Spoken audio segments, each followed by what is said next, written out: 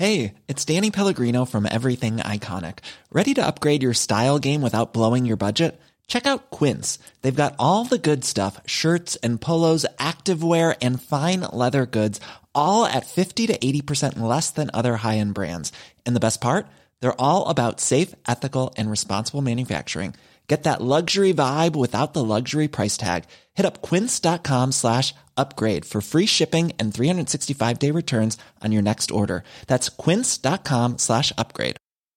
Hiring for your small business? If you're not looking for professionals on LinkedIn, you're looking in the wrong place. That's like looking for your car keys in a fish tank.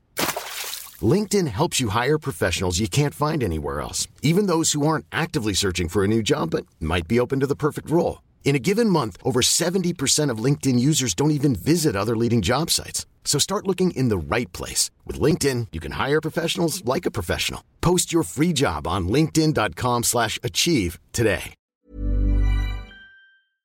The following podcast is a member of the Great Big Owl family.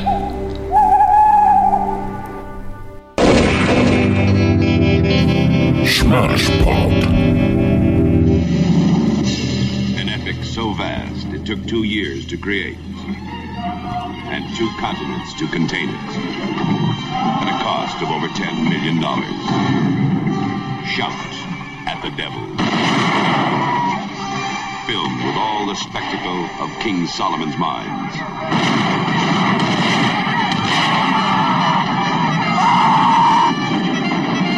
The passion of the snows of Kilimanjaro. The drama of the African Queen.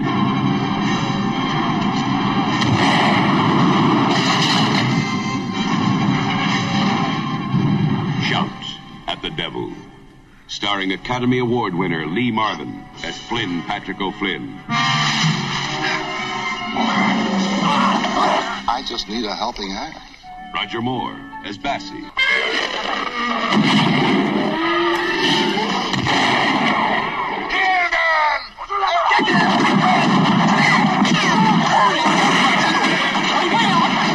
Barbara Parkins as Rosa. I'm gonna have a baby.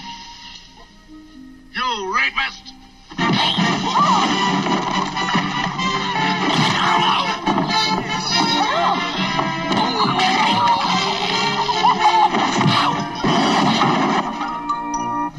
Shout at the Devil.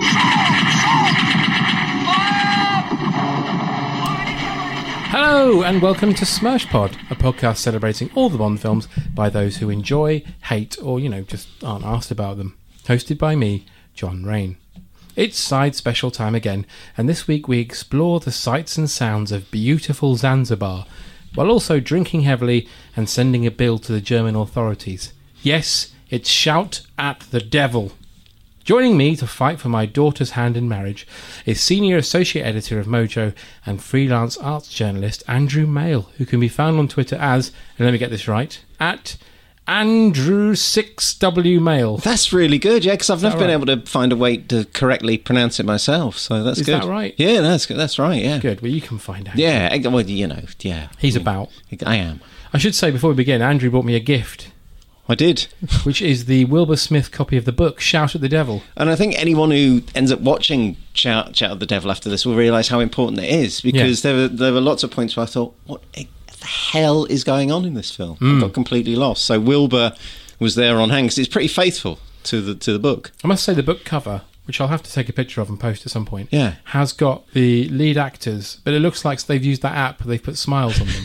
Well, Lee Marvin's good. Lee Marvin's frowning, great, and Lee Marvin looks fantastic, but Roger Moore does not look like Roger Moore. No, because he looks really like someone who's disappointed with how Roger Moore looks, and has tried to make him more American, more like Richard Chamberlain or something. Yeah. And also the baddie German, who we'll get to, is also smiling. I'm glad that he's small, though. Fleischer. Because he is I think he was a subject of my nightmares as a child. I realise now. Man. He's a really horrible man. We'll get into that. Yeah, a very good horrible man, but revolting. But it says at the beginning we get an ominous. We get 2 ominous opening things. Based on the remarkable true incident that took place in Africa in 1913 before the Great War, when the world was very different. Which seems to me like a bit of a get-out-jail-free card, doesn't it? Because what it's kind of saying is when the world was very racist. Yes. You know, and you know, sort of, well, of course, you see, the world was very different then, which is what people tend to say when they're being racist, you know. So I think that's kind of it. It's like, what you have to understand about this is it was in the past. And it also then says, by the way, no animals were definitely harmed. Not a single animal. Which makes me think they definitely were. Oh, and they put that message at the end as well, which makes you think they definitely were. It's a bit unsettling. It's like saying the producers wish to assure you that not one person was murdered during the making of this film, and you think there's a murder took place on this film. Or, you know, it's kind of, there's something kind of mafiosi about it. You know, Don Corleone wishes to assure you that he did not personally harm any of the animals himself. You know, it's kind of, you think something happened there, tripwires or something nasty. The lady doth protest too exactly much.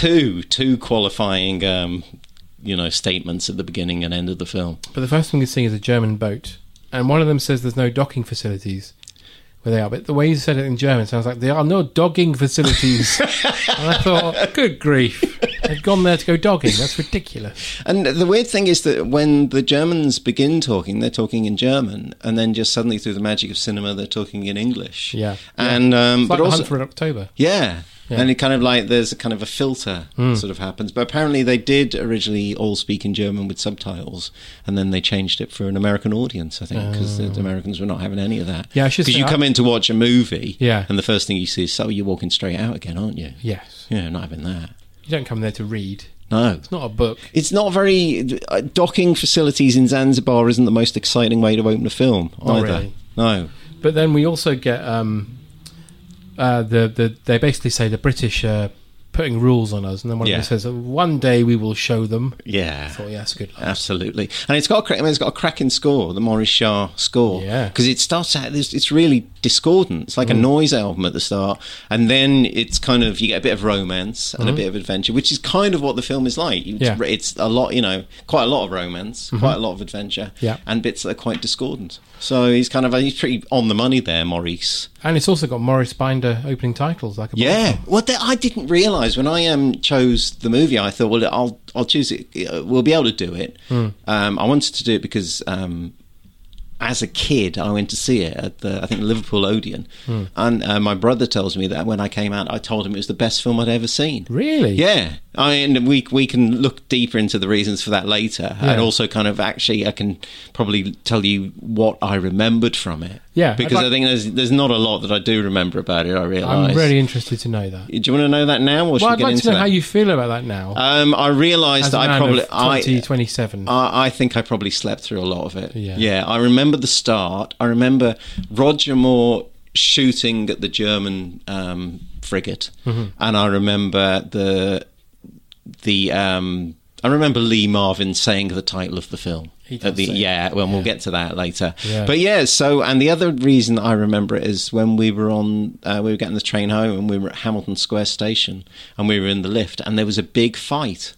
There was a big fight in the lift, and we were trapped in the lift, and two blokes beat up another bloke, and I think that's one of the reasons I remember it as well. So it's and I thought, well, I'll choose it because Roger Moore's in it, we'll be able to do it as Smersh Pod, and I didn't realise the Bond bona fides that it has, because you've got John Glenn, and you've got Peter Hunt, Sid Kane, as well, Alec Gillis, Alec Gillis, Alec something or other, Derek Meddings as well. It's kind of everybody, and I was completely clueless about this. It was only when I was reading Alec Mills, he works on all the Bond films, and Alan Hume as well, cinematographer. So it's nuts how Bond it is. But you've got really nice Maurice Binder titles, and this sits right between The Man with the Golden Gun, The Spy Who Loved Me. So it's kind of peak Roger. But can we get into how great he is in this? Because he looks fantastic in it. He looks amazing, and he's also playing a very non-Roger part. No, he's subservient. Thank you. Yeah, so we got there. He's subservient to Lee Marvin, because Lee Marvin's the boss all the way through this. Absolutely. I mean, he's much more of a wimp in the book. Yeah, and that's the thing. Because my wife has a problem with films that if she thinks like people are just going to be cruel to somebody all the way through, she can't watch it. So she would watch this and go, "Why are they being cruel to Roger Moore?" Because it is like they're just like Lee Marvin just does some horrible things to him in this film. He does. But in terms of how Roger Moore looks, I think he looks incredible in this film. He looks better in this film than he does in those two Bond films. Yeah. And there's lots of things that he does as the film gets darker, and it gets a lot darker. It does. And how he becomes, how his character changes. There's points where you think, God, I wish Bond had been like that. There's, a real vicious edge to it towards the end, where it's kind of incredible. But he's very handsome in this film. He's beautiful. Yeah, beautiful man. So Lee Marvin, we start in Zanzibar in 1913. yeah. And Lee Marvin is talking to an Arab. Well, you get the bustling market first, It's a good and a establishment. bustling market is always a sign of a big budget as well. Yeah. And I think they seem to have budget problems with this film. There's points where you think that scene is incredible. How did they film that? They must have spent so much money on that. And there's other points where it looks like they went to the South End to do the kind of, just to film the kind of second unit bits. Because Yeah. John Glenn's the second unit cameraman, yeah. and a lot of the second unit stuff in this is rubbish. It's really bad. So kind of you think kind of that they must have got to a point where they went, oh, we've spent it, and they just basically had to do loads of pickup shots on the cheap. Because, but when it starts, and I think a bustling portside market is always the sign of a big budget film. Yeah. So you get that, which is really nice. And Lee Marvin's basically saying he can kill loads of elephants for this guy. Yeah. And I'm trying to remember how I would have thought about that as a kid, because I can't imagine that as a kid in the 70s in school, we were all totally into the idea of people killing elephants. Like, I don't think the world has changed that much. I don't think anybody really wants to see elephants being killed, do they? No, and certainly not with the sort of believability and veracity that this film has. It reminded me of the Italian Job. You know when he says he killed a lot of tigers? Yeah. He says, yes, I used a machine gun. Yeah. It was like that. It was like, should we kill one elephant or should we kill 10? So it begins with Lee Marvin, who plays a character called Colonel Flynn Patrick O'Flynn. Yep, Flynn O'Flynn. Flynn O'Flynn. And he looks amazing as well. He does. He's got red face, filthy white suit. I mean, it looks like the same suit that Warren Oates wears in Bring Me the Head of Alfredo Garcia, a good filthy white suit. Bring me the head of Alfredo Garcia. Yeah. And fantastic handlebar moustache. Pith helmet with a shamrock on it. There's a bit, he wears some terrible outfits in this, and he always looks amazing. There's a bit where he's got like a raffia work plant pot on his head and a pair of granny spectacles. Yeah. And he looks like the kind of, you look at it, you think, I could carry that look, that I could try, that might work. Yeah. So he looks amazing. Well, you've got the kind of same white stubble he's got. Yeah, so it could work, but I haven't you got shave those with a knife. I do, yeah, like he does, yeah. And people who hold up the little mirror for me tend to get shot in the head as well. Oh. But with comedy music playing underneath, so it's okay. And lovely sort of wings of white hair, and what a gorgeous voice as well. Yeah. So it's like a kind of, if there was a cartoon character that was like a friendly creaky door. If it was a creaky door, but he was your friend, that's exactly what it would sound like. And kind of, we were talking about how Roger ends up being kind of dragged into lots of horrible schemes in this film. Yeah.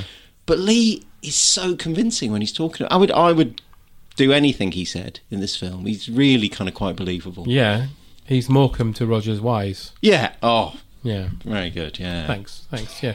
So Roger then turns up on a boat. Yeah. And Lee Marvin literally sees him come off of the boat. Yeah. So he knows he's a target. Yeah. That he can manipulate. He's literally fresh off the boat. Exactly. But there's also a nice little term for there's a guy who Lee Marvin is telling that he can steal all the ivory from. There's a guy called George Coulouris who plays the Arab. Yeah. And he's got great facial hair as well. It's like kind of got these two little white pipes coming off his chin. It's like some sort of medieval musical instrument or something. That's really nice. So there's a lot of good facial hair. The biggest shame of this film, actually, really, I can't get past how awful this is as a decision, is to cast Ian Holm as a mute. Yeah. A kind of mute Arab. Well, the one consolation is that he then doesn't have to do an Arab accent. So you don't have Ian Holm doing a kind of Alec Guinness. So obviously he has to black up, which is unfortunate. But at least he doesn't have to do the terrible accent. And at least you get some nice little bit of mime work from him, which He's is very good. There's some good mime work in this film. Some good jokes about gin. Yeah. Well, there's some Murray Melvin's in it later on, and there's a scene where he's the Murray Melvin who was in Taste of Honey. Yeah. And he's the barman pouring gin for Lee Marvin. Yeah. And they do a nice little bit of mime work together, which is really lovely. So there's some good, Ian Holm's voice. How could you rob? I know. I mean, surely, for that part, was like Nadeem Sawala busy? Well, I just think, where did he come from? Because, what made them think, mute Algerian, definitely Ian Holm for that one. Yeah. Because he'd been in The Homecoming, hadn't he? Had he been in a big film before I don't this? know. So, it just seems like a real misstep. He's good. The eye work's nice, and the shoulder work, and all the various bits of he's body great. work that he does. It's not that he's terrible. It just feels like they could have gone a different way with that. Yeah. Got someone who is actually, Algerian, maybe. That's really not stopped them in this movie, has it? Whether a person is from the right country or We'll anything. definitely get to that. But then Roger meets up with his family, the Smythes. Yeah, and I like the fact that Maurice Jarre uses the Eton Boating song for his theme all the way through, and it's kind of again, and it shows his kind of character development, because there's a point towards the end where you get a really sinister version of the Eton Boating song when Roger starts to go a bit dark. Also, he says that's a pun, isn't it? Yeah, it is a bit. Yes. Yeah, Unfortunately. we'll get to that as well. He also says he boxed for Eton. Yeah. Assistant. Yeah. But he meets with the Smythes, and the daughter, he basically fancies the daughter, and she fancies him. And then she tells them... Heather Wright's got one of those great British CVs, because if you look it up on IMDb, it says, Inseminoid, the bill. It's kind of, which is a classic kind of jobbing British actor CV, which is nice.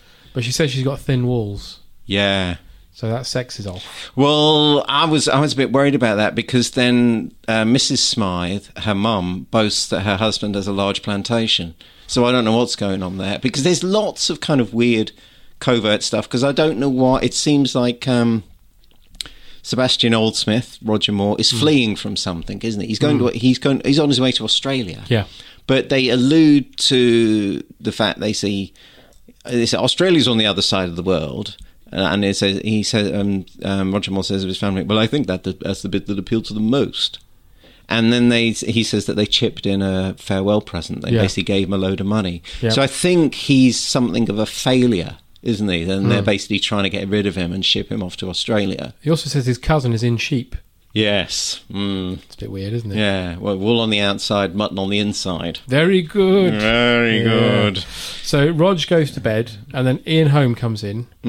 And steals his money in a very inventive way. But Roger gets in his mosquito net in his bed and puts his passport and money next to him.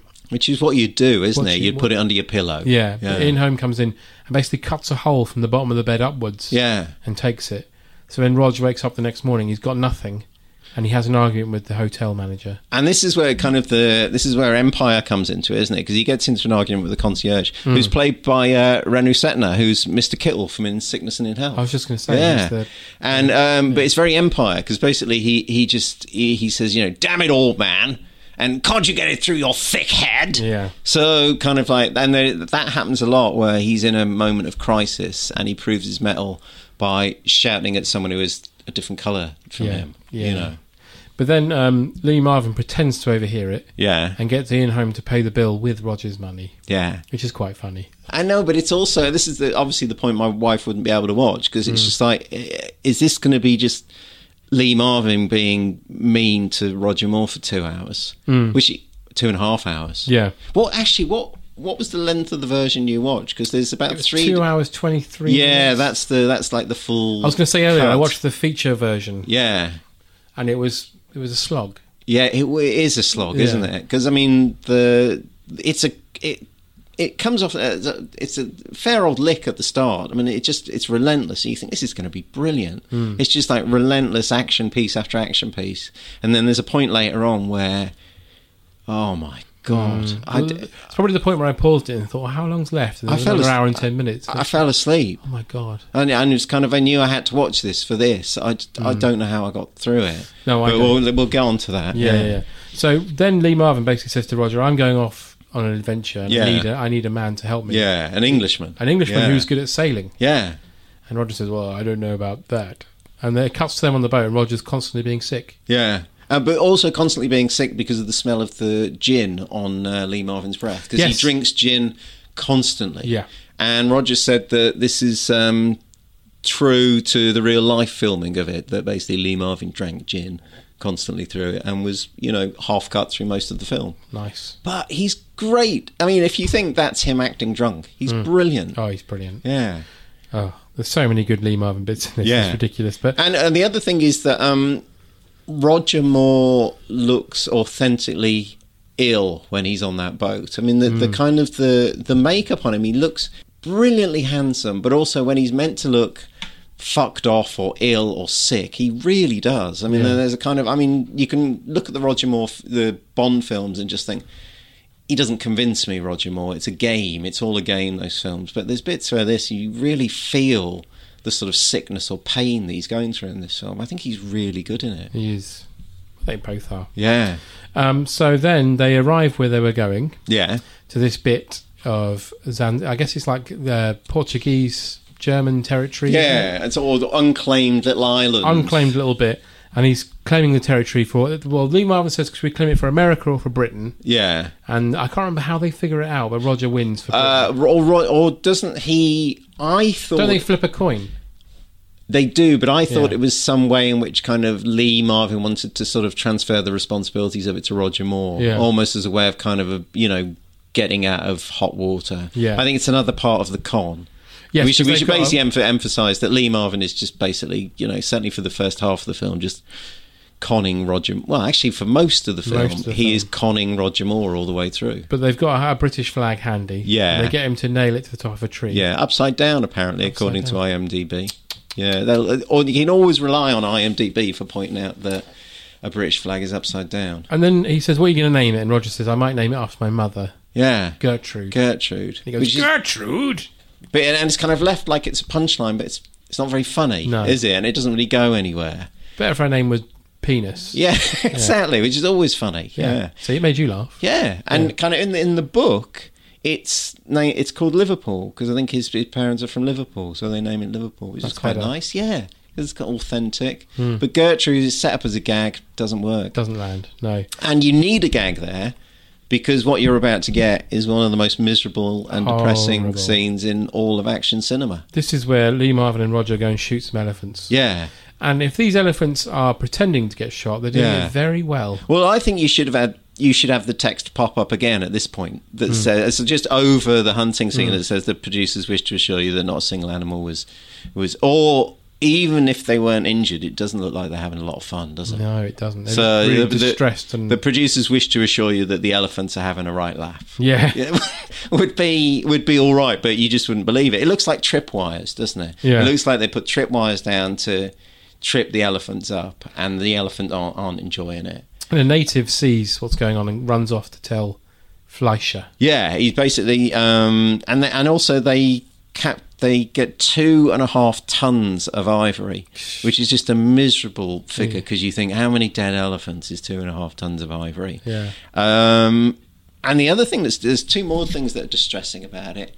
One, it seems to be filmed by the not very good second unit team. Mm-hmm. So and there's always something slightly depressing about out of sync stock on second unit sequences, because it looks like it's come from like library footage or something, which kind of adds to the grimness of it in some way. Just like the director wasn't even there, he just sent in John Glenn, and John Glenn wasn't really enjoying it. I bet he shot an elephant. Yeah, I bet he did. I bet that's kind of, I bet he didn't, if he's listening. No, I bet he didn't. I bet it was just really well done. I bet it was every time he turned his back, someone shot one. Oh, you didn't. But because that's the thing, there must have been some horrible thing that they did to get all those elephants to fall over. As you say, like tripwires or something. Yeah. Or maybe they were trained elephants, we don't know. They might be circus elephants. But whatever, it's miserable to watch. Yeah, it really is. And also the other thing that's miserable about it is Roger's having a great time. Yeah, he's got a big smile on his face. He's really enjoying himself, which kind of just, if he'd been wiping a tear from his eye every time he shot an elephant, that would be okay, but he's not. Because that was the thing, when Lee Marvin starts doing it, I was expecting Roger to come along and going, what are you doing, you savage? Yeah. But no, he comes along with another gun and starts shooting them. Yeah, and he goes, we make a great team, yeah. He says at one point, in murdering elephants. Yeah, I've written that here, we make a good team. Yeah. So an Ascari messenger runs to tell the German colonial commissioner, Hermann Fleischer. About that the English have annexed this hunting area. Yeah. And Fleischer is... At first you think he's a bit of a caricature, don't you? You think Because he's got the handlebar moustache and the pointy helmet. Yeah, the Pickelhaube. Thank you. Yeah, and you think he's meant to be a comic figure, and he's got a leopard skin robe, his trousers are unbuttoned, he's eating a whole chicken with his hands, and he's got another whole chicken ready to go for when he's finished that one. So, and he's soaking his feet in a bowl of water, and there's and the messenger basically says, we get it translated for us, but he says to him, he says, the fine redness of your face and the very thickness of your body blinds me with beauty. So you think they're kind of like taking the piss a bit, don't you? That this is kind of having a pop at sort of, German authority or whatever. But the guy who plays him, I looked him up, he also played Hermann Goering in The Winds of War. Yeah, it makes sense. Oh, he is so scary. And I found out that he served during the war. He saw active war service, and he was in German movies before the war, and he made one film before he was called up, and it was called The Gas Man, and it was directed by a guy called Karl Fröhlich, who worked for the Reich propaganda directorate. Jeez. So Gas Man as well. It's not a 1941, The Gas Man German film. You don't want to go and see that, do you? No, it's not got George Formby in it, is it? No. Hey, the gas man's here. Turned out nice again. I've come to give you all some gas because your houses look very cold. Oh, that's a rather more cheering interpretation of what it might possibly be George, about. put away the gas.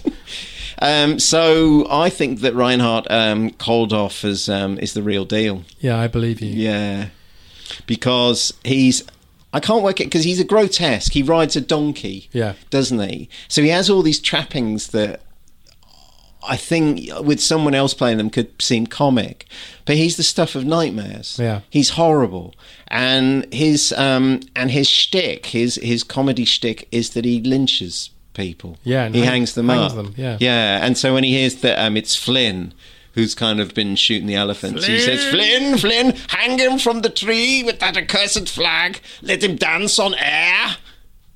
It's not funny. No. Is it meant to be funny? We should get into this. It's not really a good comedy shtick, is we it? should get into the tonal problems of this film. There's massive tonal problems in this film. I just like... The music doesn't help because it's quite jaunty when you see people getting murdered. Yeah, it really is. There's a bit in it where they're doing the lynchings and it sounds like the music from Bod. Yeah. And there's another bit that sounds like a kind of mariachi band. Here comes a lynching. So yeah, he's a grotesque, and there is have you seen sense. Have you seen the Cannon film King Solomon's Mines with Richard Chamberlain? No.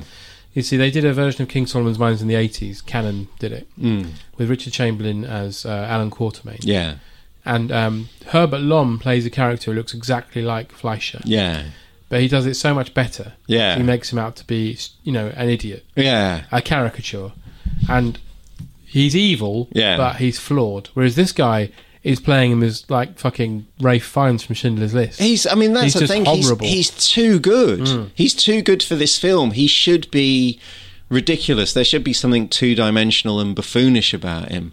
And this guy, I think, is just terrifying. So Roger goes off on a boat with all the ivory. Yeah. And Lee Marvin, for some reason, the bloody ivory. I noticed that they're very good about showing the bits of blood on the end of it to kind of remind you where it's come from. Horrible. And so you get a nice bit of jaunty Maurice Jarre music, while the sort of Renaissance fair dance kind of music, whilst they're sort of loading the ivory onto the boat, just to remind you that it's just a bit of fun. It's a laugh. The elephants weren't harmed. Get over it. And then you also find out that Ian Holm, Mohammed, the reason he's a mute is that he has got a scar on his neck from when he was hanged by Fleischer. Oh, that's right, yeah. Yeah, and Flynn rescued him, which is why he's kind of loyal to Flynn ever since, and basically why he's his kind of amanuensis and kind of, helps him out and everything. So Lee Marvin and his men stay behind. Yeah. And then they get lynched by Fleischer and his Well, then before that we get the comic shaving scene. Oh, yeah. So Lee Marvin is shaving with hunting knife, and you get some comedy music, and you think, oh, this is a nice little interlude. I'm kind of quite pleased that there's a comic interlude after all the murder and the grotesquerie. And then the person who's holding his mirror gets shot straight through the head. Yeah. And we also get the signifier that Fleischer is coming, which is the noise of a donkey eoring. which again is horrible. Yeah, absolutely not funny at all. No. You know, just unpleasant. And Which would be the equivalent of if Ray Fiennes' character in Schindler's List, every time he knew he was coming, it was a little clown car. or Swanee Whistle. Or a Swanee Whistle. Yeah. Yeah. And this is the bit where I kind of Fleischer advancing on the donkey. It's like an image from a Herzog movie. Yeah. It's kind of that sort of level of nightmare. Yeah. You just think there's a brilliance to it. It is absolutely terrifying, because there's points where it's like kind of there's points where this film is like a cross between Soldier Blue and Carry On Up the Khyber, isn't it? It's like kind of you've got the kind of wasn't it hilarious during Empire, and then oh my god, they've shot someone else, the killings, why don't they ever stop? And then the combination of those two things. Yeah, and then we immediately follow the scene of Fleischer and his men hanging all these people. Yeah. Like quite violently. Yeah. Horribly. And graphically. Yeah. And so, and the people who haven't been hanged have just been sort of flayed and left, on a tree stump to die. And Lee Marvin gets away by jumping in the water, and he's chased by a crocodile. He's been shot in the leg. Now, here's the interesting thing. This crocodile, I think, in any other film, would be singled out for its comedy fakeness. Is that the fact that people go, oh, look at that crocodile. It's clearly a man in a crocodile suit. It definitely is. Yeah. Because of the images of grotesquerie and nightmare that we've already endured, I find this crocodile hideous.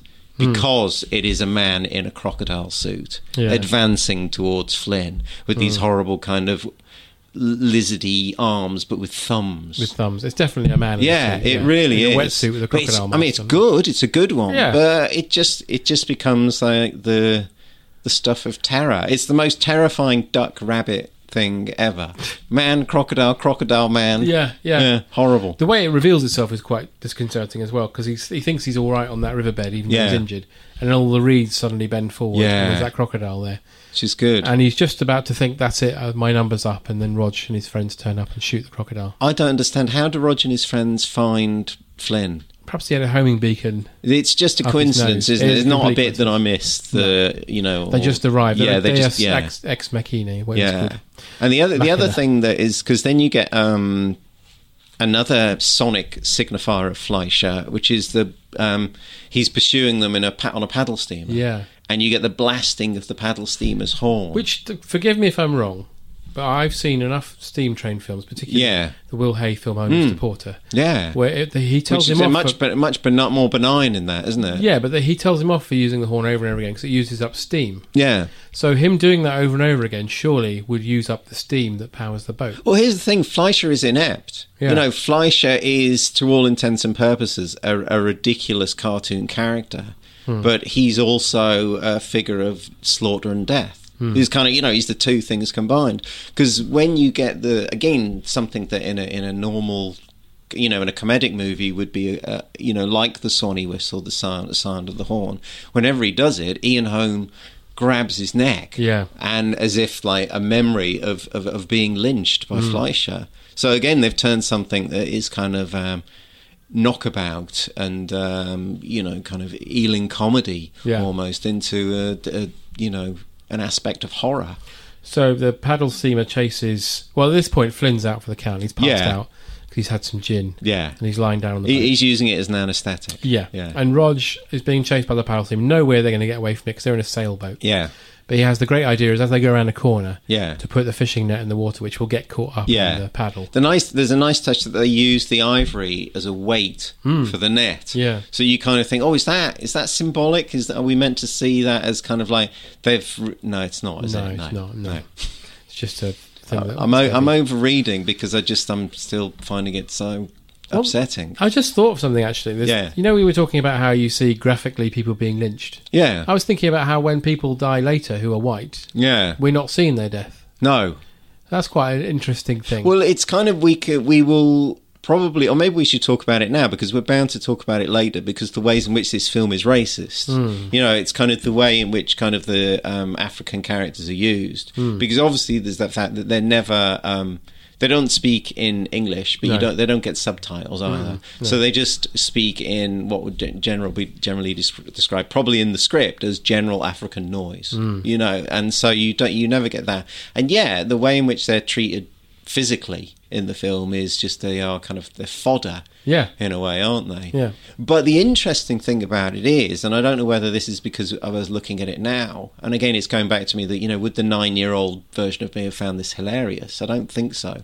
But looking at it now, it's in you do get a sense when you watch this film that people are dying. You know, that these are kind of dead people. Yeah. And it's not sort of seen as sort of throwaway and sort of a gag fest. It's generally kind of, you know, that there's a proper death toll here. Well, particularly this scene we're talking about here, right, where the paddle steam is struggling to keep up with them and all the soldiers are shooting at Roger's boat, right? Yeah. Roger's wearing a bright white shirt, right, and he's literally standing up with two African soldiers each side of him shooting back, right?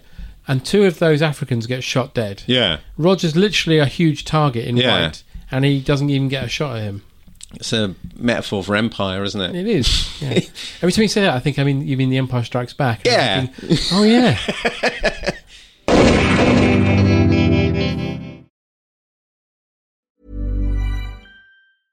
Selling a little or a lot?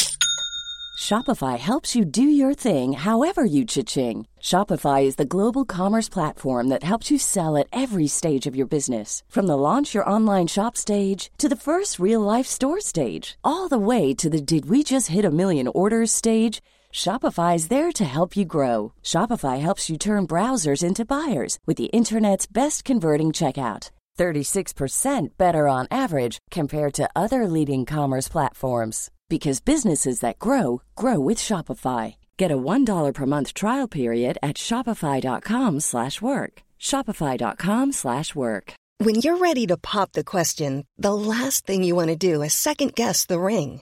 At BlueNile.com, you can design a one-of-a-kind ring with the ease and convenience of shopping online. Choose your diamond and setting. When you find the one, you'll get it delivered right to your door. Go to BlueNile.com and use promo code LISTEN to get $50 off your purchase of $500 or more. That's code LISTEN at BlueNile.com for $50 off your purchase. BlueNile.com, code LISTEN. Hiring for your small business? If you're not looking for professionals on LinkedIn, you're looking in the wrong place. That's like looking for your car keys in a fish tank. LinkedIn helps you hire professionals you can't find anywhere else, even those who aren't actively searching for a new job but might be open to the perfect role. In a given month, over 70% of LinkedIn users don't even visit other leading job sites. So start looking in the right place. With LinkedIn, you can hire professionals like a professional. Post your free job on linkedin.com/achieve today.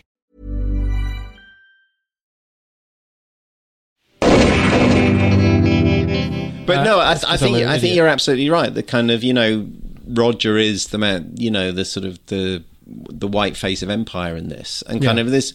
It's a messy film and it's a complex film, and there's areas in which it's clearly critical of aspects of Empire, but there's bits where probably they're not even thinking about it, and it's kind of those unconscious aspects that are kind of the most problematic. But they're not thinking there's a problem with the fact that you've got a white man in a white shirt who doesn't even get, you know, a scratch, and these people around him who are just kind of like, you know, seem to be properly dying left, right and centre. This film would be so much more interesting if Flynn was a black character. Yeah.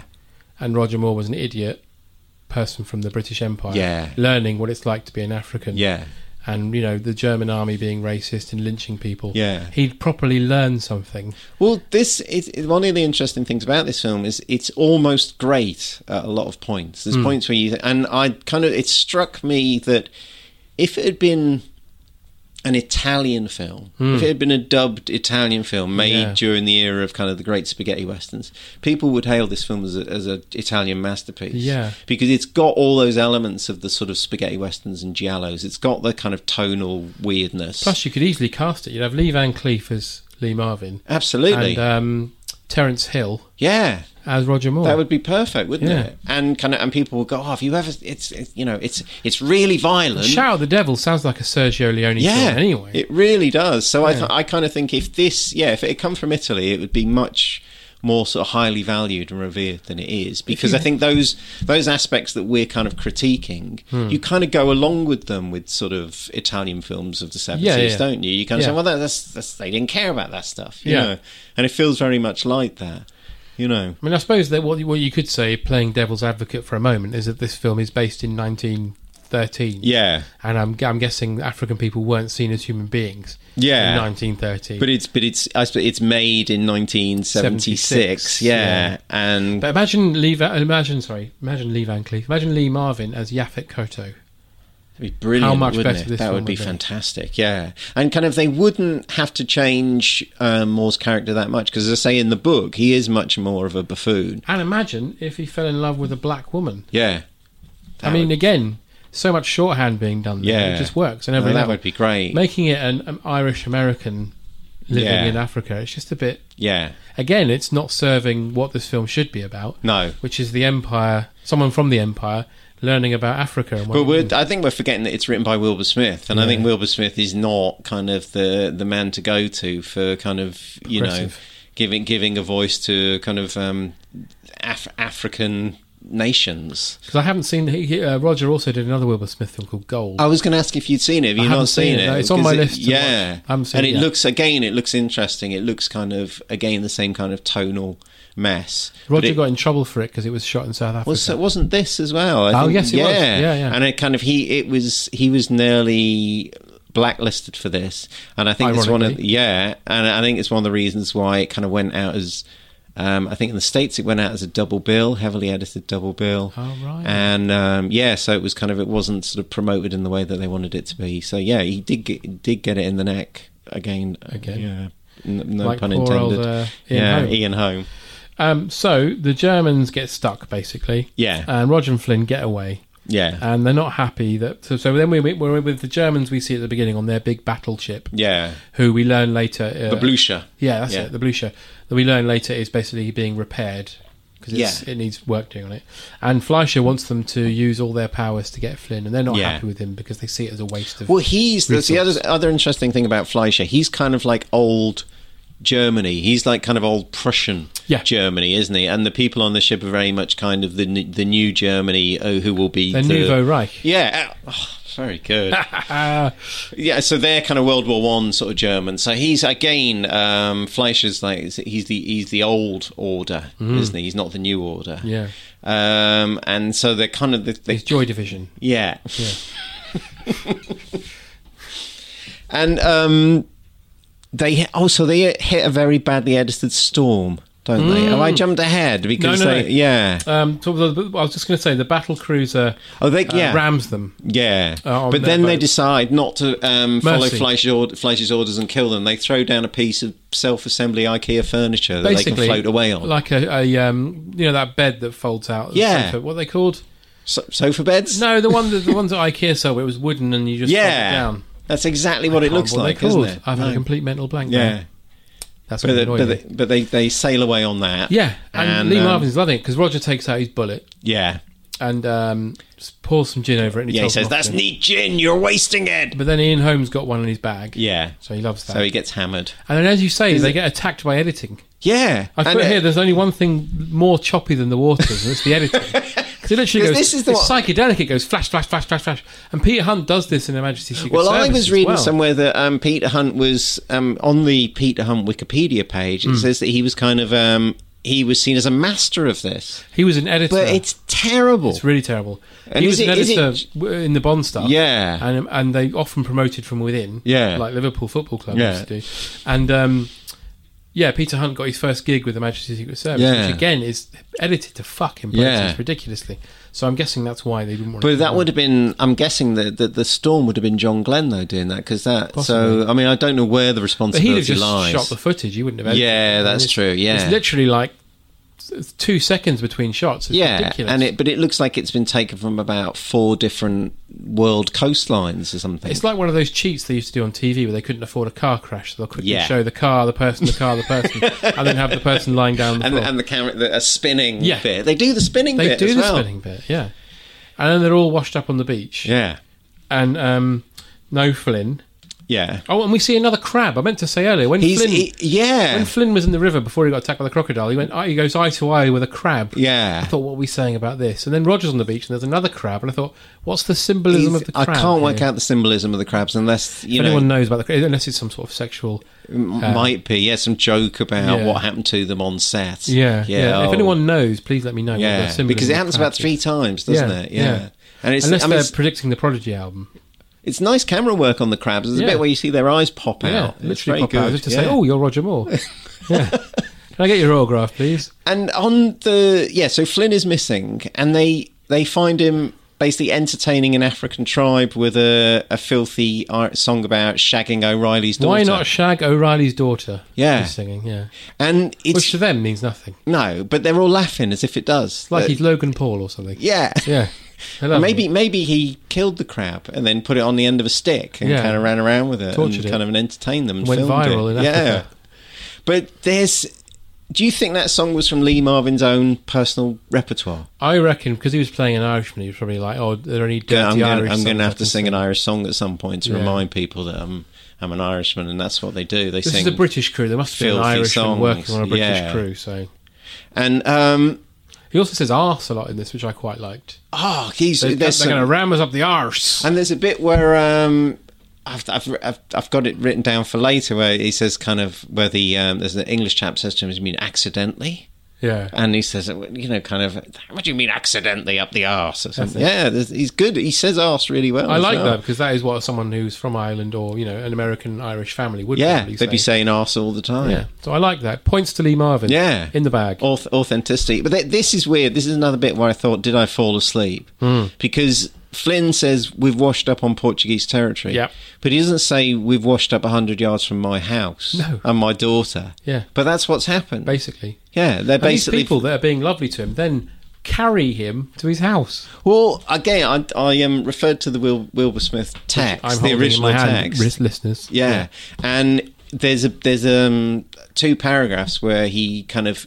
In that, Muhammad, Ian Holm, speaks. Really? He's not mute, yeah. And he does a lot of exposition and explaining. Basically, it's Muhammad's job in the book is to say, I've just met this bloke, and he's the bloke who lives near your house, so we must have washed up near your house. Oh. And that's why all the Africans who are laughing at his Irish songs, they're laughing because they know him. They're sort of basically putting up with him. They go, here he goes again. That would have made more sense, because if in films like this, when you've got someone who knows everything... Yeah. And you've got someone who knows nothing. Yeah. Sometimes you need a conduit between the two. And Muhammad is clearly that conduit, but he doesn't say anything. It might have been Ian Holm's decision. I mean, they might have said to him, and this is the bit where you do the accent and you tell Lee Marvin, because I'm not doing the accent. It might have been that bit in Two Ronnies where Ronnie Corbett says, I can't do Pakistani because I sound Welsh. Yeah. It might have been like that. I can't do Arab because I sound Welsh. So it's just, and I wish I knew what the film that he was coming off of, where they thought, well, it's Ian Holm. We can't, we're going to have to make him mute. Well, he's only 2 doors down from Alien, isn't he? Yeah. A couple of years later. So, I mean, so he basically, they've washed up 100 yards from his house. Yeah, and they count his house. And then, like you say, there's obviously bits missing, because suddenly Roger's got severe malaria. Yeah. Where the fuck's that come from? I don't know, but I think they must, because it's like they've only just started travelling, isn't it? And then he suddenly got malaria. But I was kind of thinking, well, malaria makes sense because I feel like I don't know what the hell's going on at the moment, and it's all gone a bit fuzzy, and I feel ill. So, but he has a bad dream about the lynching that he wasn't there to see. Yeah. How's that happened? I think it's just really it's like the film itself is having a bad dream, isn't it? It's like all the horrible things that I've done so far in the name of entertainment. But we do meet Lee Marvin's daughter, Rosa. Played by Barbara Perkins from Valley of the Dolls. Yeah. Yeah. And she's nice. Yeah. She's good. But we also see another image of Empire, because there's like Rosa, Flynn's daughter, it's kind of a nice version of Empire where she is, because she's got a nanny who looks after, or a woman who she calls nanny, which is possibly even worse. Looks like it's kind of like a Gone with the Wind reference. Yeah, exactly. Yeah. So and they all get on. They've got slaves, but they're nice to them. They laugh at Roger's penis. Yeah, and oh God, yeah. She says it has no teeth, and she said, "Oh, this man is so big." Yeah.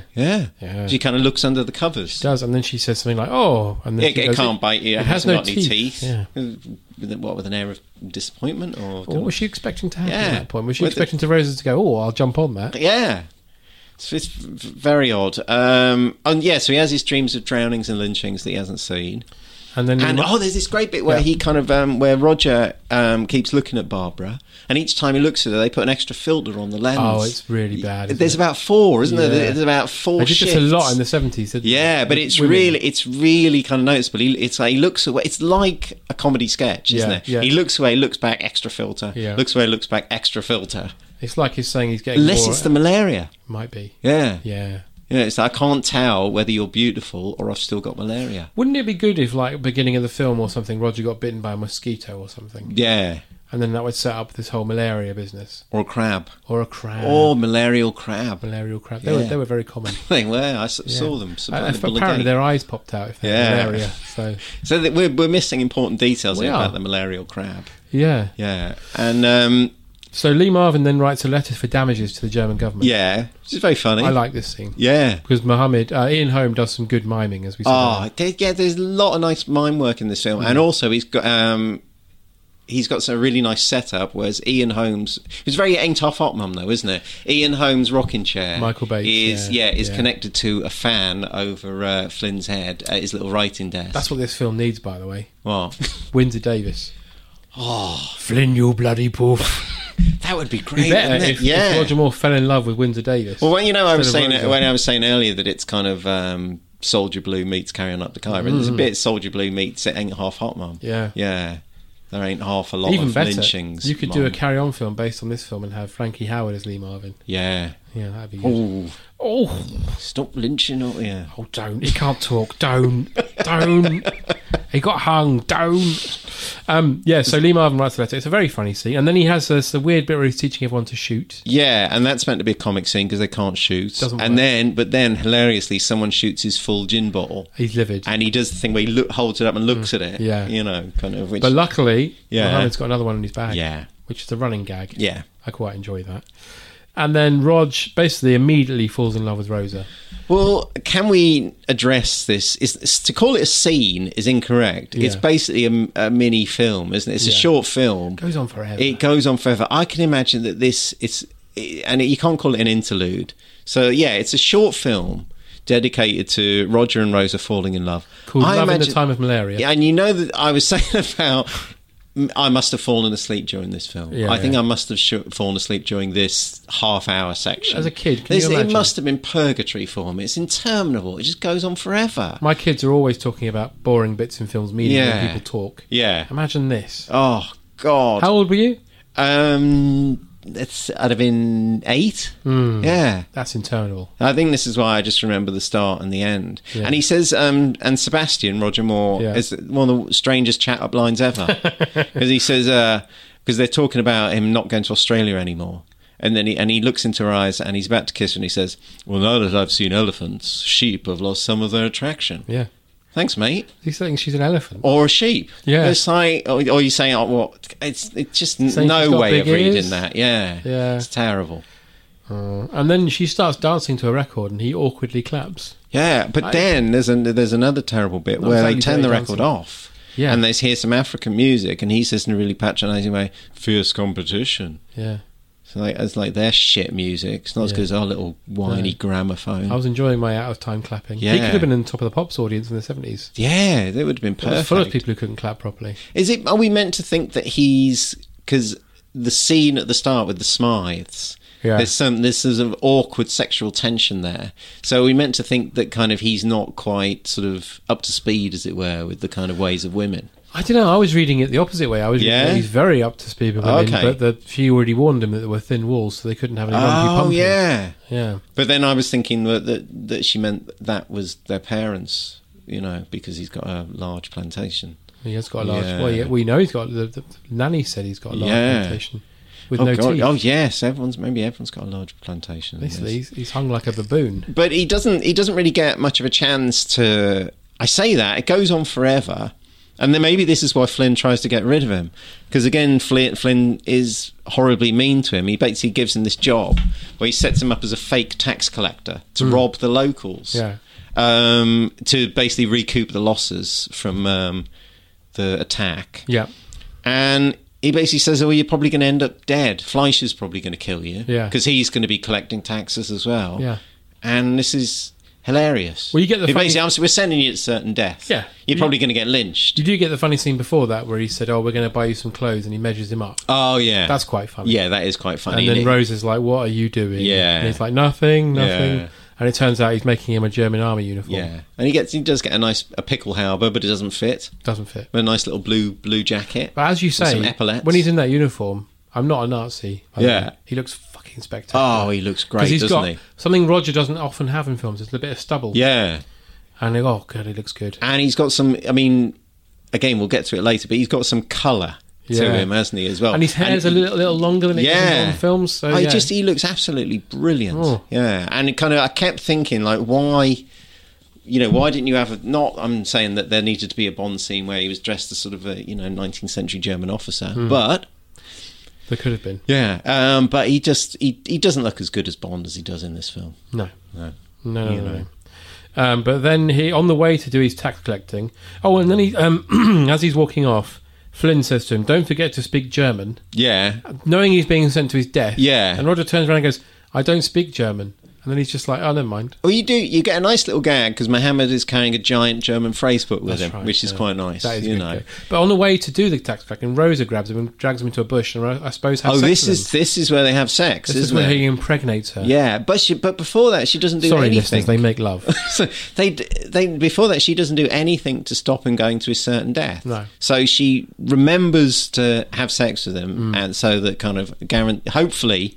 Because he's got a big one. It will issue a child. Yeah, and even if he does get killed, lynched by Fleischer and he doesn't come back, so what? They've got a child. Yeah. Who hopefully will look like him. Yeah. I mean, that's what I'd think. That's fine. And then he goes to the first village. So it is quite ruthless, isn't it? Oh, yeah. Yeah. Well, it takes after her father. Yeah. The first village, there's quite a funny gag where they've got loads of food and they're very happy, and then they see the Germans, who they think the Germans, who's actually Roger, coming. They hide all their food and bananas and melons. Yeah. Which again, And then they decide to get out all the little children who are sad. And they put out some broken plates. That's right. And he pinches the child's ass to make it cry. Yeah. Oh. And he gets him to stick his belly out to look like he's malnourished as well. Yeah. This bit made me think, Roger was later a UNICEF ambassador. Yeah. Doing this sort of thing. Well, I was thinking about this. It's funny, but it's quite macabre as well. Because it's jokes about starving children and famine. Yeah. And it's kind of... you say, well, what's the biggest laugh in Shout at the Devil? Oh, I think it's the one about the famine and the starving children. Yeah. Definitely, yeah. But this is what he later went on to do. I mean, there's a video of him and, what's her name, from Breakfast at Tiffany's. Yeah. I can't think of names today. Audrey Hepburn. Thank you. Yeah. Visiting villages. Yeah. Very much like this. And having little children sat on them who are malnourished and looking after them. And it was very weird to see it as a comedic moment with Roger sitting there with a supposedly starving child on his lap. Well, the other saying, there, it'll get better. The other funny bit in this, sorry, I just knocked a thing. The other funny bit in this is Ian Holm getting the noose out. Oh, God, that is really funny. That's a running shaking it. Put that bloody thing away, Mohammed.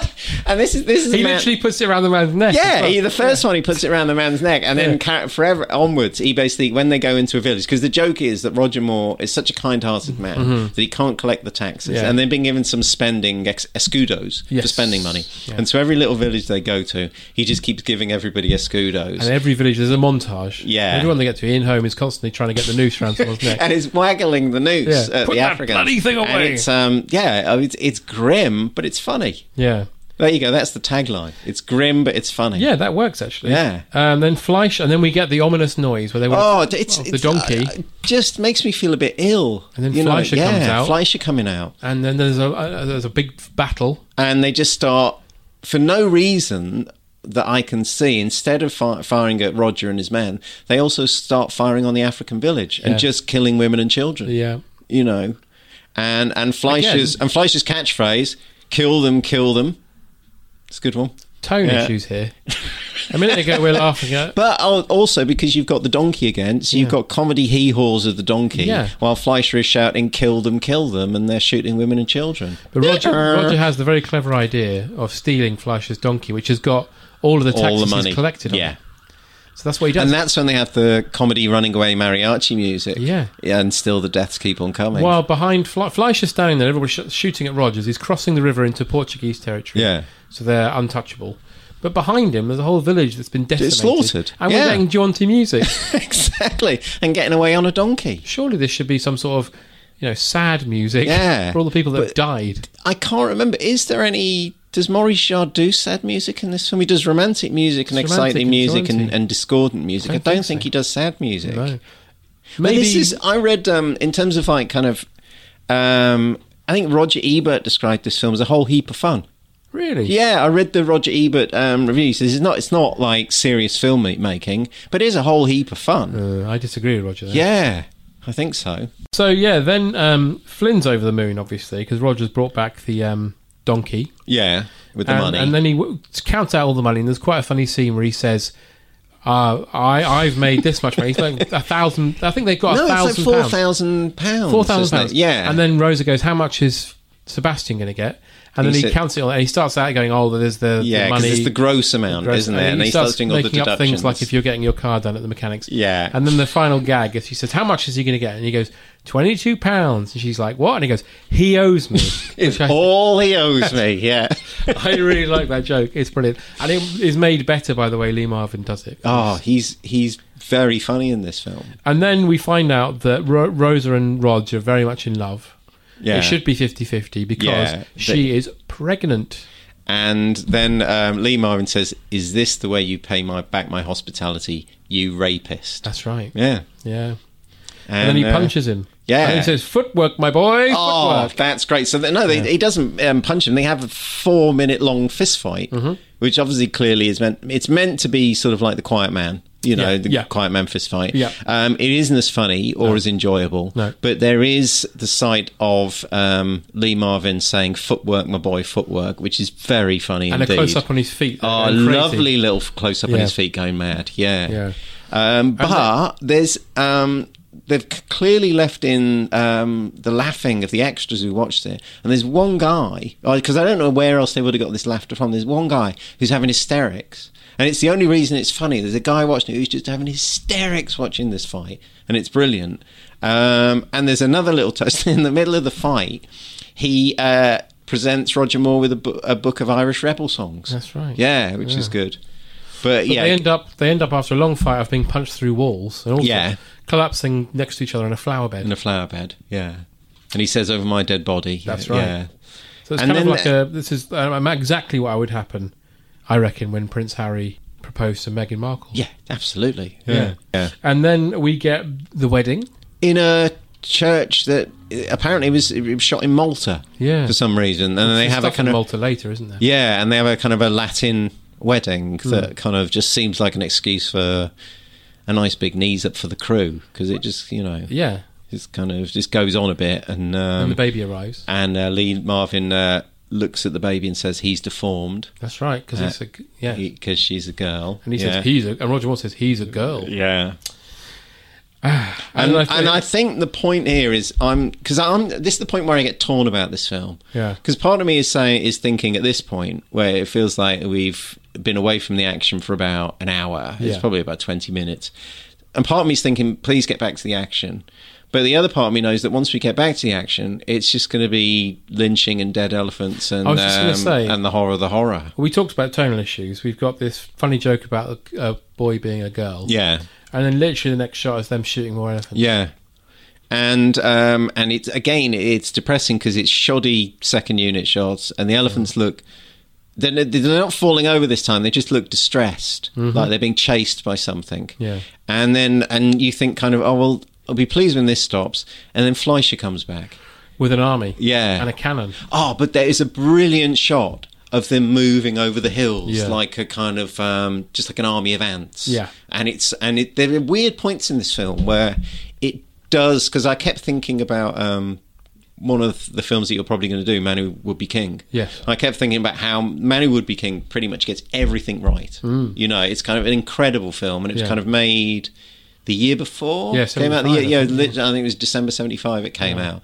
And this film gets loads of things wrong, but there's points where it does look like an epic. And that's one of the scenes where you see Fleischer and his men moving over the hills and, you know, looking like this army of ants. It's genuinely terrifying, but it's also, you know, it's dramatic and it's scary, and it looks like it looks like a scene from a proper war film. Yeah.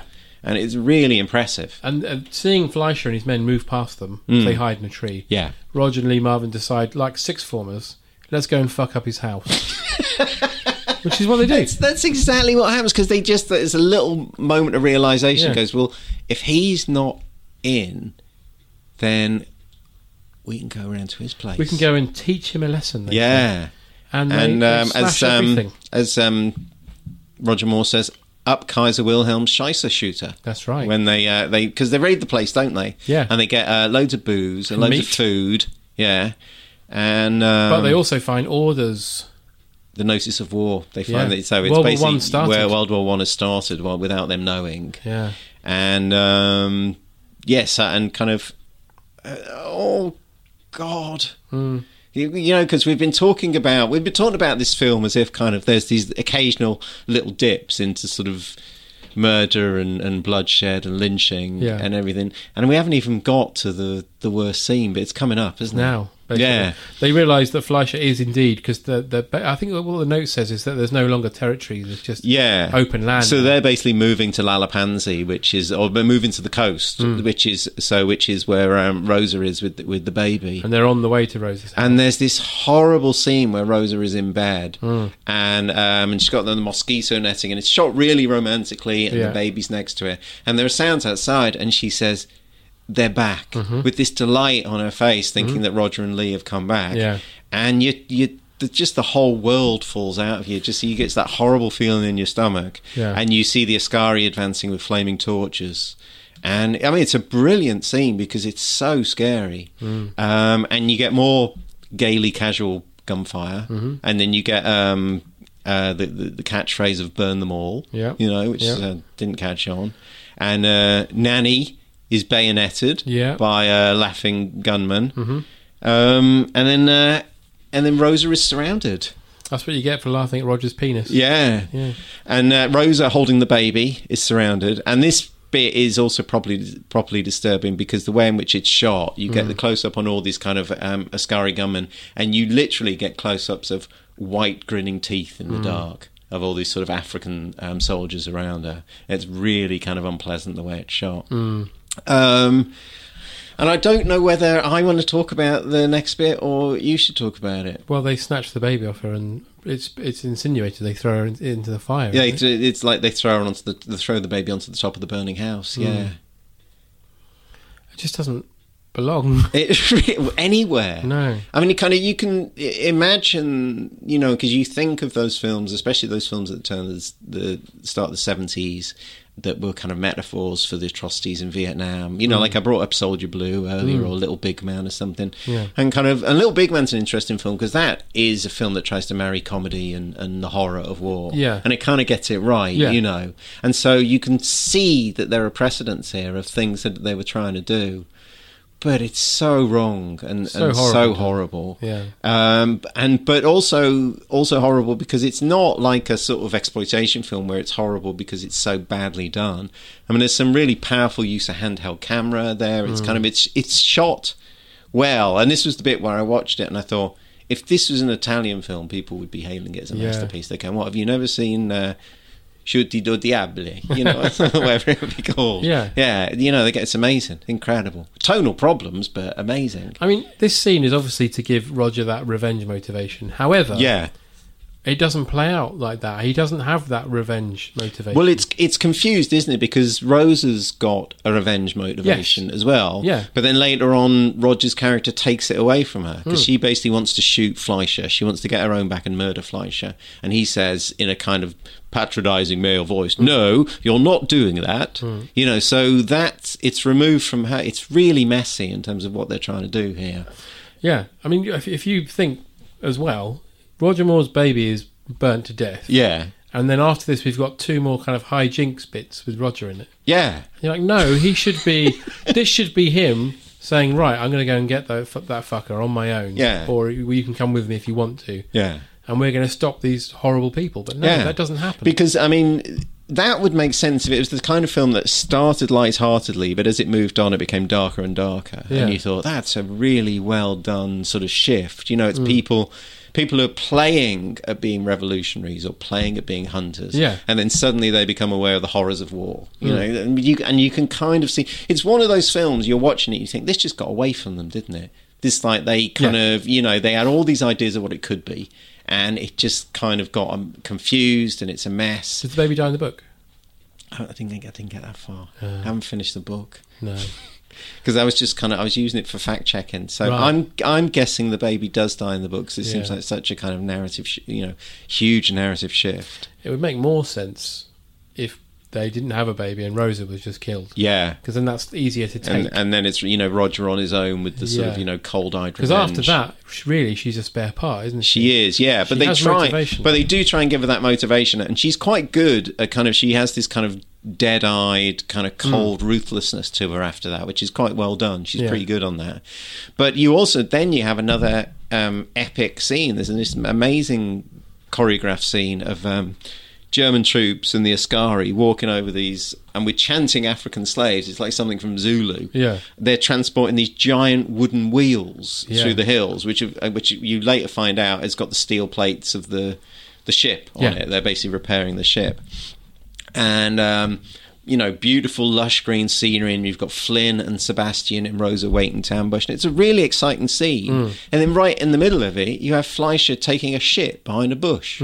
So it's like kind of it was Zulu dump. It's you go from this sort of dramatic Rock kind shit. of rock shit. So, and this, in a way, that scene sums up the movie. You go. This, I think, this is my finest moment as a director. Yeah. And then you know what it's missing? A man having a shit behind a bush. Yeah. I think. I should also point out, when the baby dies, they have the funeral for the baby. Yeah. Yes. Tombstone's made out of ivory. Yeah. That's the last fucking symbolism you'd want. Because if it wasn't for his ivory obsession, that baby would still be alive. Yeah, I didn't even pick up on that. I just that. thought, oh my! If it wasn't God. for his obsession with killing elephants, they'd all still be alive. There's some kind of karma here, isn't there? That isn't addressed in the film. No. Yeah. But yes, they get the scene with the steel plates. Yeah. Which is a really good, as you say, apart from him taking a shit behind it. Yeah. It's a really good scene. Because then the wheels run out of control, and you have.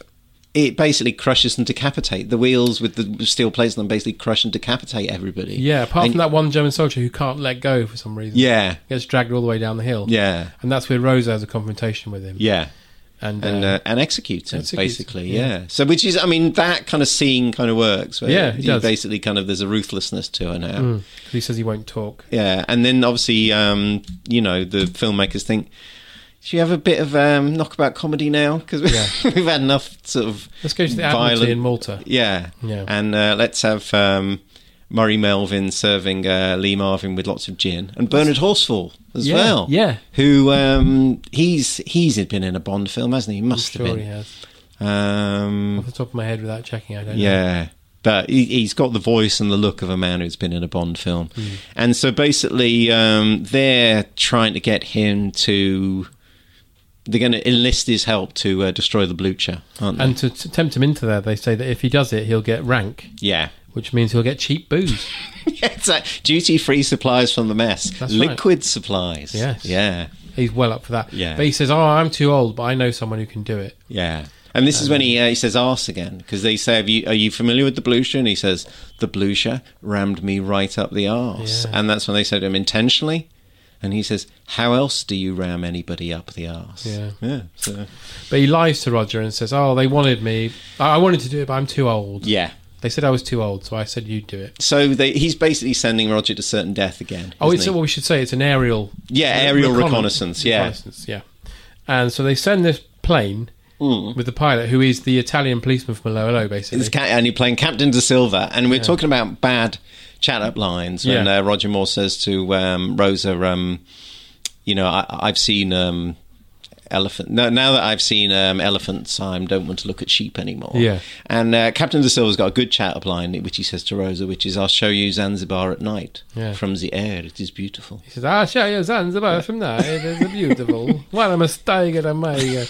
Yeah, he's basically so that that's guy. Yeah, that's good. That's a good chat-up line. Yeah. And Roger sees what's going on and gets a bit miffed. He doesn't does. He says, Yeah. "I'd like to talk to my wife." Yeah.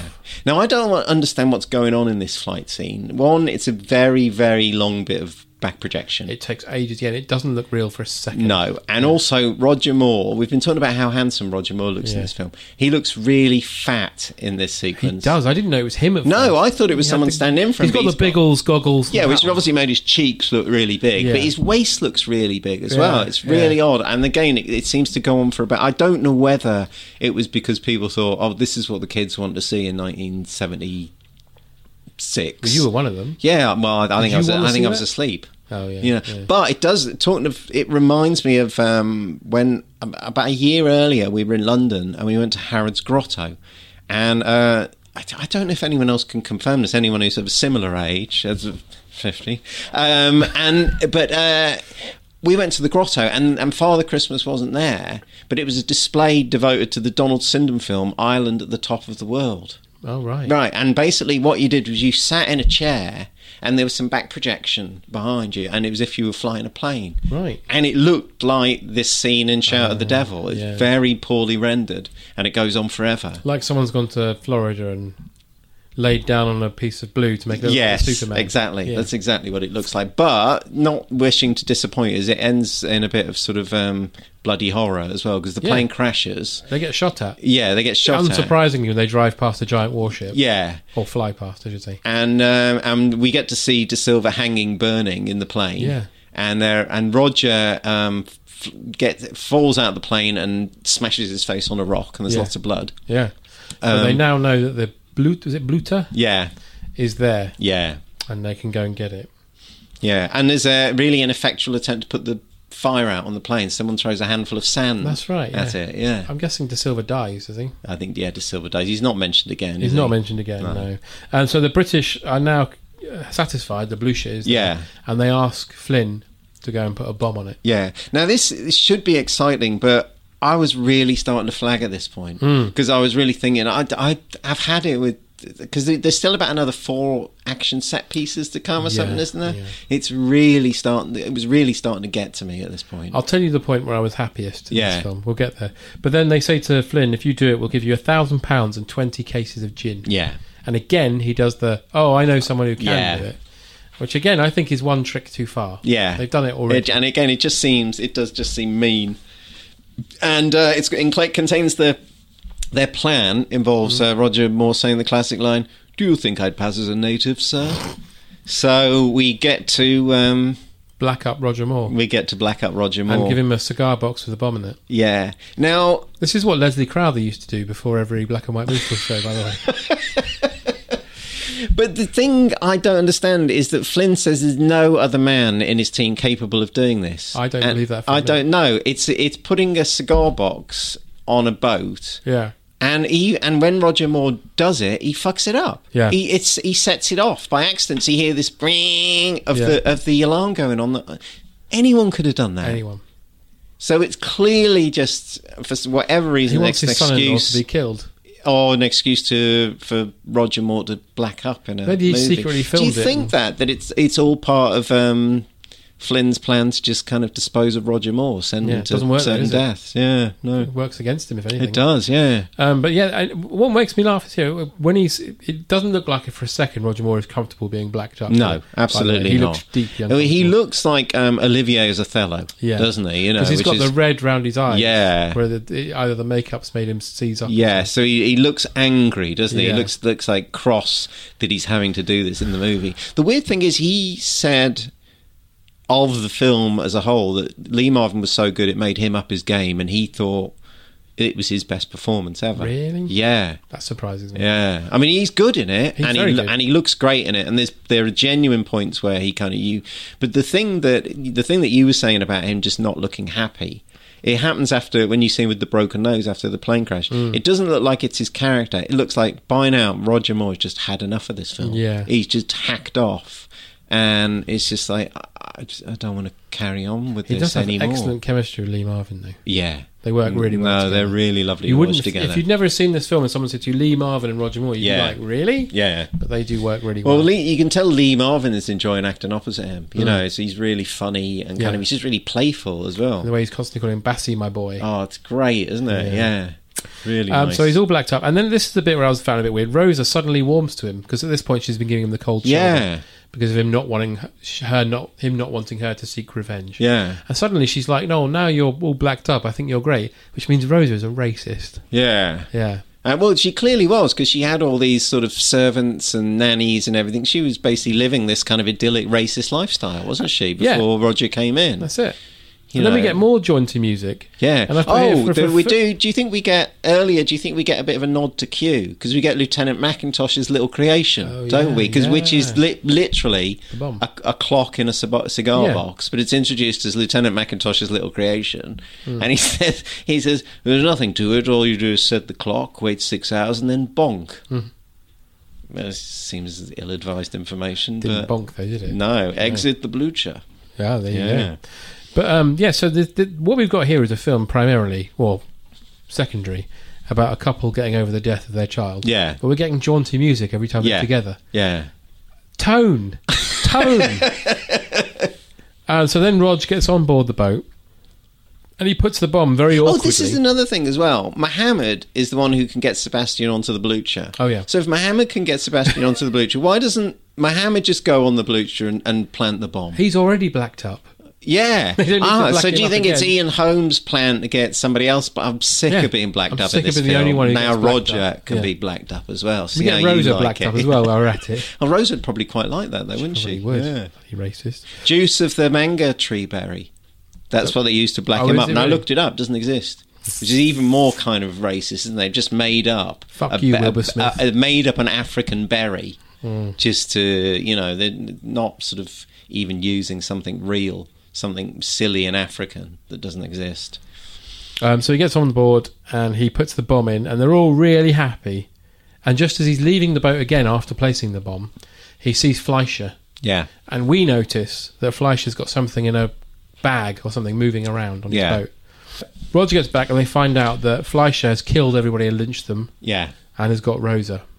And Fleischer's really interesting at this point because he's already had it in the he's basically the new modern Germans, the World War I Germans have had a go at him. They basically see him as a pathetic man. So he kind of knows he's got one last chance, doesn't he? And he plays it really well. When he's interrogating Rosa, he's just a sweaty, pathetic, ruined man. You actually do see a character shift. He's he's a cornered rat at this point. And he totally plays it like that, and it's really good. It's really impressive. But also, this is where you get when Roger comes off the boat after planting the bomb. That's where you get the sinister version of the Eton boating song as well, which is good. There's a Maurice Jarre sort of pulling all the stops out. But we find Mohammed, who's now had his throat cut, I believe. And he says to him, "Was it Fleischer?" And he nods. Yeah. And then he dies. Yeah. So Rog and Flynn have to go back to the warship and get Rosa. Flynn gets their attention by shouting something brilliant, because he calls Fleischer a pus scab on a heinous bum. Doesn't he call him a fat pig? He calls him a fat pig as well. He repeats that, and he only says pus scab on a heinous bum once, which I think is why I wrote it down. He's got like a loud hailer, hasn't he? Shouting it through. So everyone goes to see what that's all about, and Rog breaks in and gets Rosa out. And Moore's brilliant in this. I wish he'd fought as Bond like this, because there's a real ruthlessness to him, and there's a real kind of dead-eyed kind of what you kind of imagine the book Bond would be like. He's much more like that. Which surprised me, because in For Eyes Only, where he had problems with kicking the baddie off of the side of the cliff in that car. Do you think it's to do with? I mean, he's an older man in that, though, isn't he? And do you think it's to do also with how he? Maybe about how he has ideas about what the Bond character is. Well, he said Bond wouldn't do that. Yeah, so this is he obviously makes these other films to kind of play other aspects of his, performance. In Wild Geese, he force feeds a man strychnine. Yeah, and in this, he's shooting people all over the place. Yeah, and it's kind of but there's a part of you that looks at it and goes, "I wish that had been Bond." You know, because it works, doesn't it? You can totally see it working. Yeah. So Flynn gets shot. Yeah. And he tells Rosa and Rog to escape. Yeah. And Fleischer confronts him, and that's when he says to him, "We all go together." Yeah. Oh, and he says, "See you in a minute, Fleischer. We'll shout at the devil together." And I think every film should have someone saying the title of the film at the end of the film. I just think it'd be really neat and nice, and it'd be something worth looking forward to. You go, they're gonna work the title in a minute. It'd be really good. Yeah. And it's I think it's really effective, and it was one of the things I remember as a kid when I went to see it. I probably woke up just before that happened. All the explosions. Yeah, exactly. Yeah. And I remember coming out and saying to my brother, "It's great when he says the title of the film at the end of the film. Yeah, it's really satisfying." Oh, that's so good. I applaud that. But this was the point, I think I was just going to say, I meant to say earlier, but when they go back to go and get Rosa, that was the point where I paused it to see how long was left. I think it said something like 6 minutes, and I was like, yes! But also, after the boat explodes, you get, for those who kind of come for the gore, you get more burning bodies and screaming. But Fleischer jumps off before it explodes. Yeah. Yeah. And Fleischer makes it and swims away, and Roger Moore doesn't give Rosa the satisfaction of killing Fleischer. But again, going back to what I was saying earlier, we don't see Fleischer getting shot. It's all done off camera. But we see that more. Yeah, we see him just shooting Fleischer, kind of, and that scene. We've happily seen hanging black people. Yeah, exactly, and people burning and being lynched, and so again, it happens. You're right, it happens which is not camera. very satisfying because Fleischer is evil incarnate in this film. But it's really weird, that scene of it's kind of almost Fleischer's POV of Moore just repeatedly shooting him. There's a scene, another great film about the atrocity of war, L.M. Klimov's Come and See, which ends in exactly the same way. Oh, right. And it's a young lad shooting a picture of Hitler repeatedly. And I was looking at it thinking, really, do you think that influenced Come and See? Because I can't think, just because of the idea of kind of shooting into the camera repeatedly over and over again. It's exactly the same. What you need really is, yes, it is quite effective, you're right. Yeah. Roger shoots the camera. What you need is then a cut to Fleischer's dead bullet-ridden body. Because you got that when Rosa shot the German earlier. Absolutely, yeah. But not with Fleischer, which I thought was a really odd decision. And then they set him on fire and then hang him. Yeah. That would be, and for a kids' movie, that's a really nice way to go out. And then because it's a film from the 70s, it's the end. Yeah. Oh no, you do see, which I quite like, you do see a broken, bloody, kind of ruined Roger Moore throwing the gun away. Oh, yeah, and it's kind of, I mean, it's kind of, it's sort of long shot, but the physicality of it, I think, is quite nice. You do have, and it could just be that a man who's been making this film for 9 months has had enough. But you do really get the sense, and also because we've been watching it for 2.5 hours, you do get the sense of someone who just thinks, "Thank fuck for that." Yeah, you know, which I kind of concur with. Oh yeah. But I think nowadays you'd get like the morning after. Yeah, how they're going to rebuild. Or you'd their even lives. just get them walking up the hill and the titles coming up. But it's not. It's like, well, we've come in, we've done all we needed to do. That's it. We get Morris Shah's jaunty music. Yeah. Yeah. Sort of a bit of mariachi bod music. And that's the end of Shout at the Devil. Yeah. We're one of the most successful British films in 1976. Jesus Christ. Made £15 million at the box office. Well, On the Buses famously was the most successful of 1971, so it doesn't say a lot. No, but it's just good to know that everyone was coming out. And you were one of those numbers. Good that. Take your kids to see it. It's brilliant. You're a stat now. Lynchings and screaming. Not Kenny Lynch. Body. No. He was famous at the time. Not him. He's not in it. So, I don't know how you felt after watching 2.5 hours of that. I felt like I want my life back. Yeah. I didn't. I mean, I enjoyed Lee Marvin. Yeah. And I enjoyed Roger Moore. Yeah. But I didn't enjoy the film. No. And there's just too many horrible bits in it. It needed to be. When I saw the trailer for this, the trailer makes it look like it's going to be like King Solomon's Mines. Yeah. Or Raiders of the Lost Ark. It's an adventure in Africa. I looked for the short version, but I don't think it's anywhere online now. I would have liked to have seen what it was like as an hour and a half, which is probably the version I went to see as a kid. Yeah, because I can't imagine that I would have sat through that. You can lose so much. I can't imagine anyone could have sat through that. Yeah. And it's kind of one of the real downsides of now restored to the director's original terrible vision. You know, you just think, no, let's just see the version the studio put out, because they knew what they were doing. Yeah. And they knew that no one wanted to sit through that for 2.5 hours. No, they did not. No. We've reached the point of the podcast. Yeah. Where it's the quick fire questions. Okay. You ready? Sure. Yeah. Andrew. Yeah. In your opinion, who is the best Bond and what is the best Bond film? Best Bond, Sean Connery. Mm-hmm. Best Bond film, On Her Majesty's Secret Service. Wonderful. Yeah. Oh, good. And so the flip side to that, who's the worst Bond in your opinion, and what's the worst Bond film? Worst Bond, Daniel Craig. Mm-hmm. And worst Bond film, because a lot of people think it's good, but it's a terrible Bond masquerading as a serious Bond, is Skyfall. There you go. Okay, you're going to be unpopular with that. That's all right. Not in Don't these mind. quarters. But, Yeah. So who would you have as James Bond next? Well, I've got two here. I've got a dream Bond, because I was thinking if they'd have cast... if just after Performance finished, Oh, and yeah. James Fox, fresh from Performance, as Yeah. Bond, either in... it probably would have been Diamonds Are Forever, which is quite a vicious film anyway, or on a Majesty... Yeah, probably on a... Yeah, James Fox as James Bond, I think would have been amazing. That would have been great. And my dream next Bond would be Eva Green. Oh, Yeah. Lady Bond. Yeah, I think she just ruthless action, and I think she'd be fantastic. and dare I say, sexy. Very sexy, yeah. So Bond is full of stupid names like Moneypenny, Smallbone and Goodhead. Give me your best Bond lady name now. I discovered a jazz singer who recorded two obscure albums in the 1950s, and she's got a brilliant Bond name. She's called Pinky Winters. Pinky Winters. But I also thought that because they often have demeaning jobs to play in the movies, or kind of roles of little reward, I think it'd be nice to have a Bond female called Flirty Waitress. I like that. Yeah. Yeah, that's good. So Pinky Winters and Flirty Waitress. Good. And on the not blue either. No, You can show I them went back away from blue. Yeah. And can you give me your best Bond film title that you've just made up? Oh, well, I didn't just make it up because I was trying to think, because I actually went on... sorry. Okay. No, I send the questions All right. in advance. Sorry. I've heard this podcast before. Oh, yeah. And I was looking on the MI5 website. Oh, yeah. And I was looking at the benefits of being in MI5. So I thought yeah. it'd be quite nice to just name some James Bond film after the proper benefits of being in MI5. So there's interest-free season ticket loan, competitive pension scheme.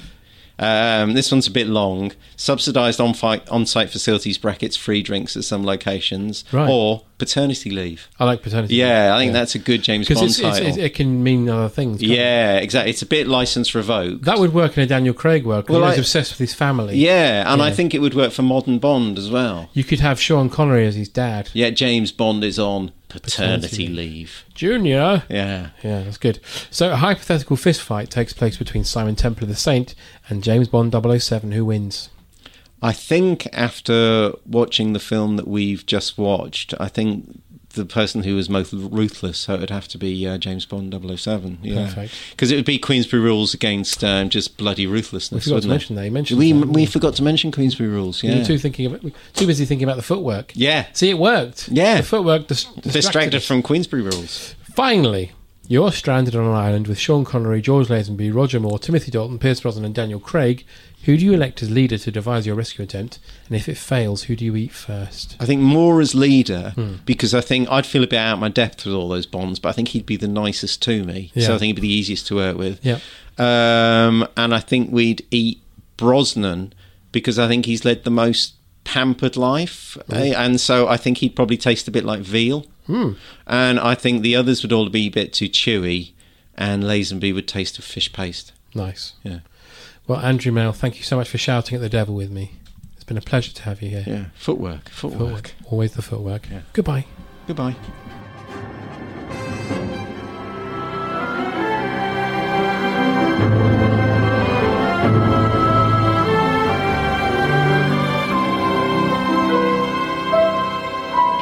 We fought what was the Queensberry rules. Rules?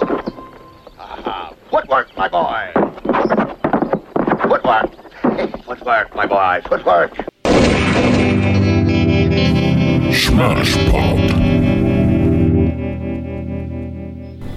GreatBigOwl.com.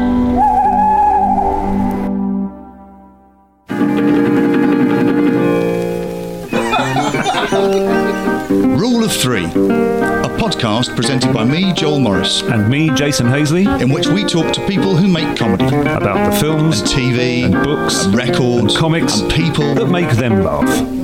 She doesn't want people having a go at Martin, even though she can. And that's true. I mean, most of my friends are idiots, but they're my friends. I never really understood what Han Solo did for a job. You don't need to know anything up more than, like, he's just sobbing while being punched in the balls. They were just trying to make each other laugh in the office. You have to show a certain amount of contempt for your audience. Write your own jokes, Bin and Moore, you lazy bastards. Follow us on Twitter at Rule of 3 Pod. Rule of 3. Available now from all good podcastier.